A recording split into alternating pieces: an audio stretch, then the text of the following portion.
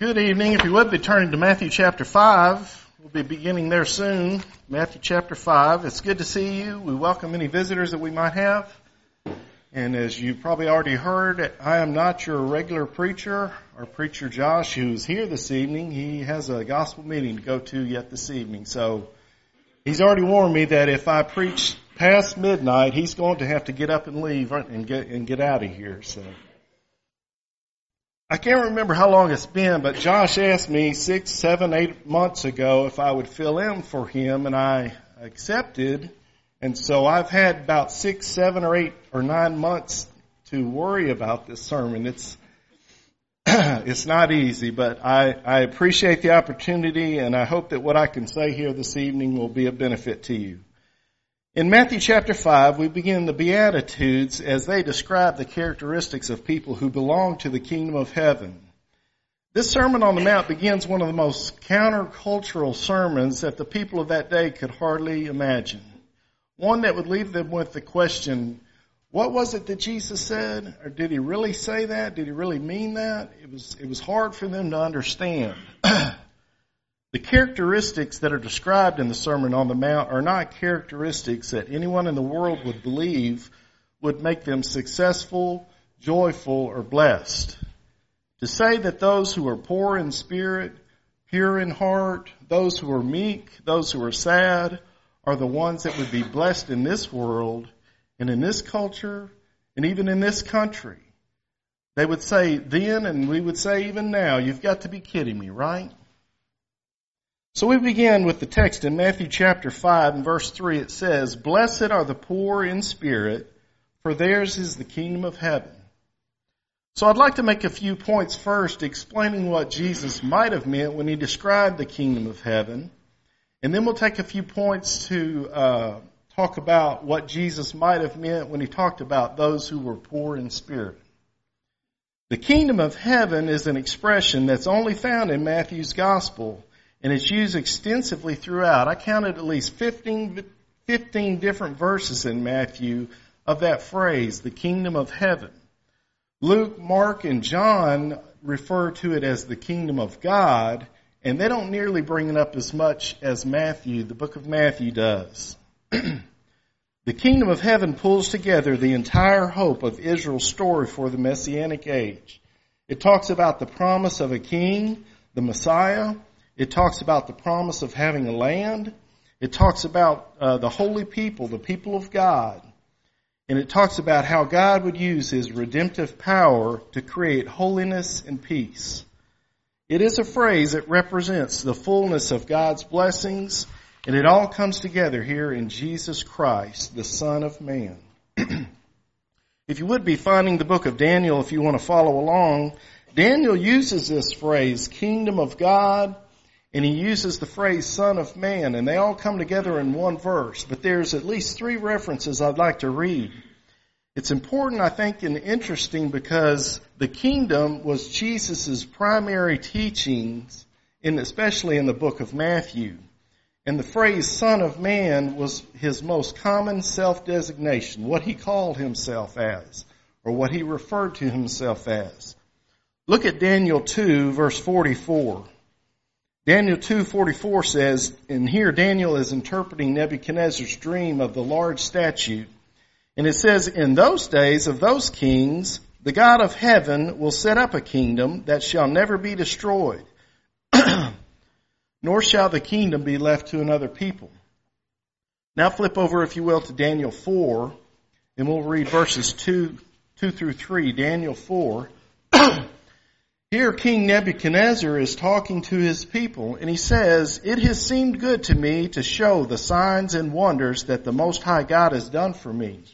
How great are his signs, how mighty his wonders. His kingdom is an everlasting kingdom, and his dominion endures from generation to generation." And then finally over in Daniel 7, verse 13, Daniel here is describing the vision that he's just had of the 4 beasts. He says, "I saw in the night visions, and behold, with the clouds of heaven there came one like a son of man. And he came to the Ancient of Days, and he was presented before him. And to him was given dominion and glory and a kingdom, that all the peoples, all the nations, all the languages should serve him. His dominion is an everlasting dominion which shall not pass away, and his kingdom is one that shall not be destroyed. Blessed are the poor in spirit, for theirs is the kingdom of heaven. I believe this gives reference to the same kingdom that Jesus is describing here. The kingdom of heaven cannot be oversimplified to say that it is simply just the people who are going to heaven. While that is a true statement, it would include those people who are going to heaven.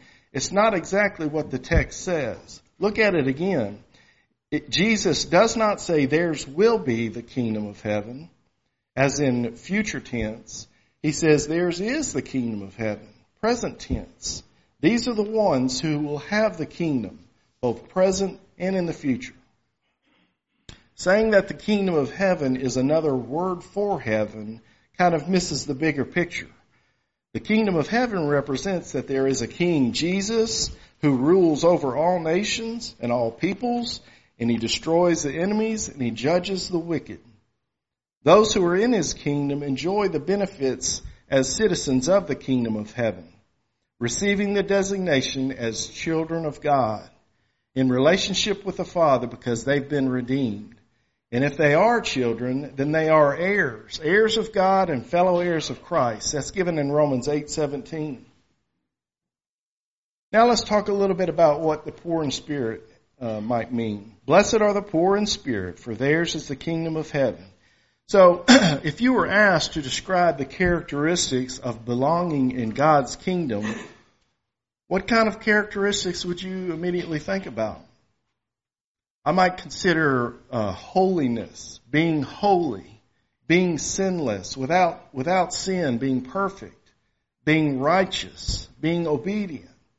While these all are true statements of those who belong in the kingdom, and we study about them all the time, like I said at the beginning of this lesson, this sermon that Jesus gave, it was countercultural. People couldn't understand it. It goes against what the world thought. And let me define counterculture. It is a way of life and a set of attitudes opposed to or at conflict with the prevailing social norm. Now, I'm not really saying that it's countercultural to Christians, because Christians have heard the Word of God. They know the Word of God. They are learning the Word of God. We have a better understanding today of what it is that Christ was teaching. Probably better so, more than they did back then during Jesus' time. In fact, 1 Corinthians 13:10 says, when that which is perfect is complete, when that which is perfect is complete, or complete has come, that which is in part will be done away with. We have the complete. We have the perfect. It is the written word of God. We have everything that God wants us to have to be able to learn and read and study about Him and to know. So by reading and studying the Scriptures, we can learn what it is that Jesus was trying to say. But again, this teaching was and still is countercultural and counterintuitive to the world. Think how much more so it was to them in Jesus' day and to the religious leaders. Jesus begins by declaring that it is the poor in spirit who belong to the kingdom of heaven. So what does it mean then to be poor in spirit? Well, it might mean that we recognize and that we understand our spiritual poverty before God. It might mean that we know that we do not have any resources in ourselves and within ourselves, and therefore we look to God for help, and we depend on Him. We sing a song oftentimes, I need Thee every hour, and I think of this song a lot. I need Thee every hour because I can't make it on my own. We need God's help. We need Jesus' help. Being poor in spirit might also mean that we stand without pretense, without a facade, without a mask, masquerading before God and before others as something that we're not. We would be stripped of all self-sufficiency, self-security, and self-righteousness. It would also mean that we would have no pride and no ego, and we would not rely on ourselves or our possessions to feel secure. It might also mean, too, that we would be caring of others, humble, thoughtful, and understanding of others, emptying ourselves for the better of someone else. Now let's look at some examples that Jesus gives of what it's like to be poor in spirit. We talked about this morning. Josh Harris did in Luke 15, where we talked about the prodigal son. The prodigal son shows a contrast of what it's like to be poor in spirit and what it's like to not be poor in spirit. Look in Luke 15, starting in verse 11.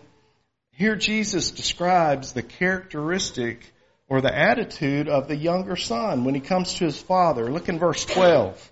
Father, give me the share of property that is coming to me. I might paraphrase that or say it a different way. Father, give me what's owed to me. Give me what's mine. Give me what I rightfully deserve. And he did, and he gave it to him. And after he got it, he left and went out and squanders his money and his life on prodigal living or sinful living. And when it was all gone and he had nothing, he finally comes to his senses and returns to the Father. Now listen what he says in verse 18. He says to himself, he says, this is what I'm going to say to my father. This shows what kind of heart this son has.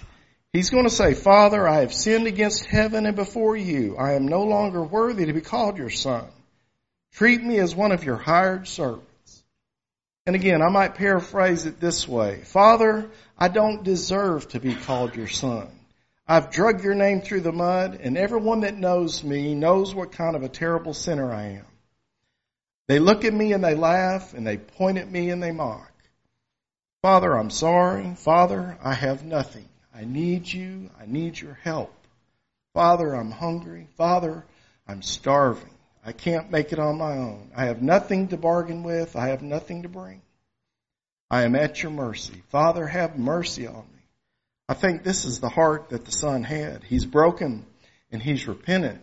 Josh gave a good sermon a few weeks ago. Repentance, the big one. Why is it so hard for us to repent? Why does it sometimes take us so long to repent? This son had nowhere else to go. He had no one else to rely on. He was at bottom and he couldn't take care of himself. His only option was to see his situation and to return to his father.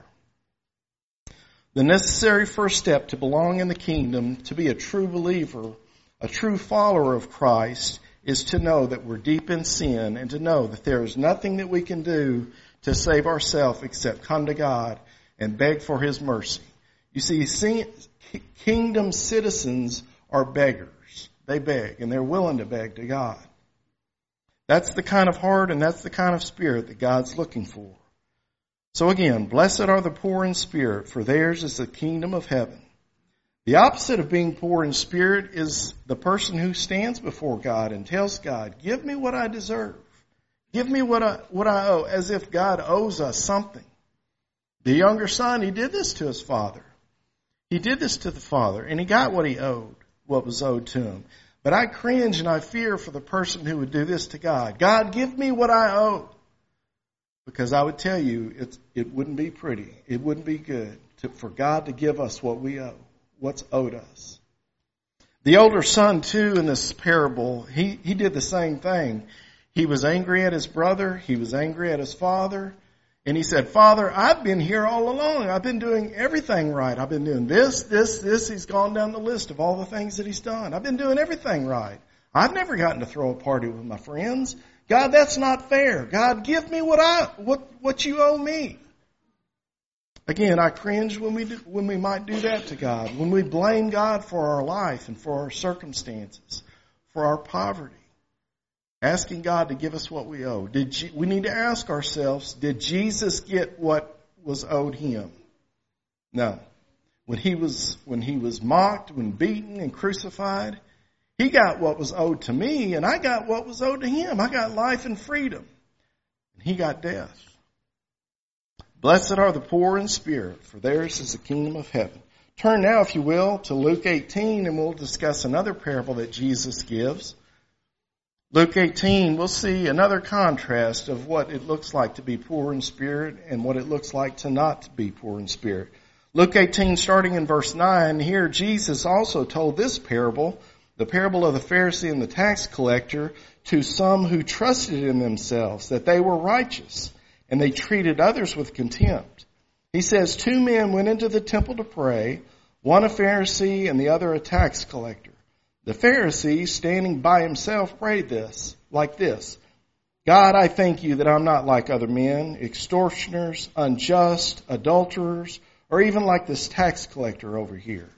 Why, Father, I fast twice a week, and I give tithes of all that I get.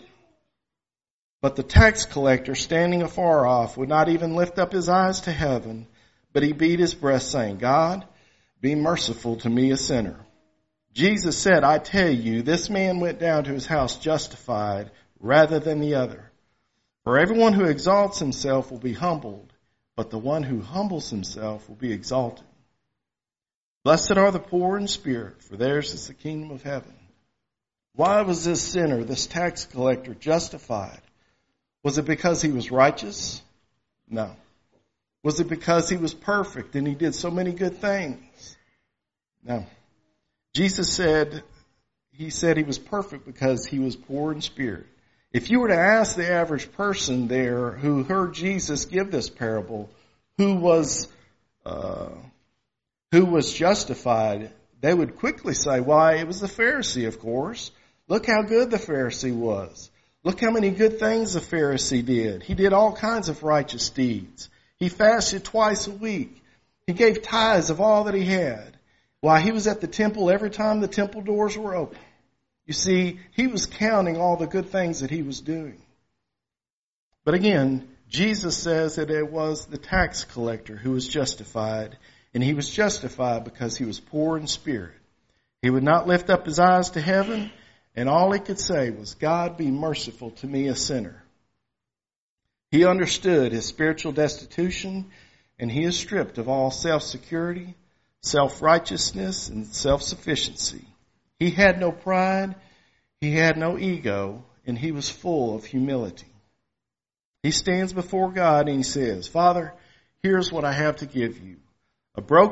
My sacrifice to you, O God, is a broken spirit. A broken and contrite heart, God, you will not despise. Have mercy on me. That's taken from Psalms 51. It is a psalm of David. And God says this of David. He says, I have found David, son of Jesse, a man after my own heart. This is said in Acts 13:22. The first principle of being in the kingdom of heaven is that kingdom citizens do not beg. They do not brag, they beg. They beg God. They do not compare themselves against others. And they do not list all their righteous deeds. Look also what the Lord says in Revelation 3 about the church in Laodicea. The church in Laodicea was guilty of this sin of not being poor in spirit. He says in verse 17, Revelation 3:17, it says, For you say, I am rich, I have prospered, and I need nothing, not realizing that you are wretched, pitiable, poor, blind, and naked. You see, they had everything they needed. They didn't need God because they had everything they needed. They were rich, but the Lord called them poor. They needed nothing, but the Lord called them blind because they could not see their spiritual condition before God. They did not recognize their spiritual poverty, and therefore they were lukewarm, and God was going to spit them out of his mouth. It was a detestable thing to God for them to act like this. Again, they were masquerading as something they were not. Jesus also warns us to not be self-secure. In John 15:5, he says it this way. He says, I am the vine and you are the branches. Whoever abides in me and I in him, he it is that bears much fruit. For apart from me, you can do nothing. Again, that song just rings in my head. I need thee every hour. Because apart from Jesus, apart from God, we can do nothing. And we are nothing. Listen to what he says in John 9:39. John 9:39, Jesus said, For judgment I came into this world, that those who do not see may see, and those who see may become blind. Some of the Pharisees near him heard these things, and they said to him, "Are we blind also?" implying that they were not blind. Jesus said to them, "If you were blind, you would have no guilt. But now that you say we see, your guilt remains." So we need to ask ourselves, are we seeing ourselves in the same way that God sees ourselves? Or are we fooling ourselves? All of these pictures show us what it means to be poor in spirit and how not to be poor in spirit. This is the attitude that's required to being in the kingdom of heaven. Depending on ourselves is being at odds with the kingdom of God. God wants people who know that they're spiritually needy. God wants people to see that their spiritual goodness does not measure up to God's standards or His holiness. We can't do enough good work because we're still sinners. This is one of the problems with the world today. They all think that they're good and that they don't need God. They feel okay. They feel secure. You have to know and you have to realize that you're deep in sin and you can't do anything to save yourself except come to God and beg. Beg for His mercy, just like the prodigal son did, just like the tax collector did, and just like King David himself did. He begged for God, "Have mercy on me." Only the poor in spirit want to live in God's kingdom because they know that they have nothing, and they are nothing apart from Jesus. Without being poor in spirit, we can only endure one ruler, and that is myself. We might fight to the death to preserve our sovereign rule over our kingdom of one. We will continue to believe that what we want matters, and we will continue to do what we think is best for us and live how we want to live and not allow Jesus to have rulership over us. A huge reason people will not come to God and answer His call is that they don't want to give up and surrender their life. They want to be in charge. Being poor in spirit is the only way that we will allow Jesus to have complete rule over us. Isaiah said this about the coming of the Lord. He said this in Isaiah 61. Isaiah prophesied about this, about the coming of the righteous king and who he was going to be delivering. 61 verse 1, he says, "The Spirit of the Lord God is upon me because the Lord has anointed me to bring good news to the poor. He has sent me to bind up the brokenhearted, to proclaim liberty to the captives and to opening of the prison doors to those who are bound." And Jesus quoted this same passage. It's found in Luke and Matthew. You have to know who you are so that you can be set free by Jesus. You have to know your sinful state and allow Jesus to take over. Jesus brought the good news to the poor and to the brokenhearted, to those held captive in sin, and to those who recognize their pitiful state, those who see and are not blind. But Jesus gives some woes. Woe to those who are blind. He says this in Matthew 23. Matthew 23 verse 25, he says, "Woe to you, scribes and Pharisees, you hypocrites! For you clean the outside of the cup and the plate, but inside are full of greed and self-indulgence. You blind Pharisee, woe to you, scribes and Pharisees, you hypocrites! For you are like whitewashed tombs, which outwardly appear beautiful, but within are full of dead people's bones and all uncleanness. So you also outwardly appear righteous to others, but within are full of hypocrisy and lawlessness." Turn to Philippians 2 if you like, and we'll see this is how we should view ourselves.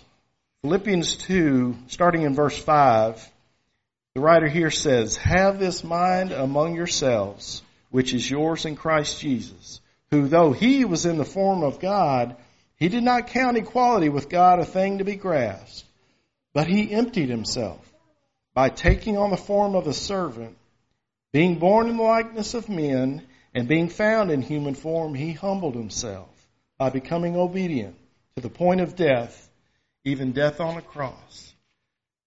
Here again, Jesus emptied Himself, not for the better of Him, but for us. He became a servant, and not only a servant, but He was willing to die on the cross for us, because that was the only way that we could be redeemed. Again, we cannot do it on our own. Being poor in spirit is recognizing that we have nothing to give to God.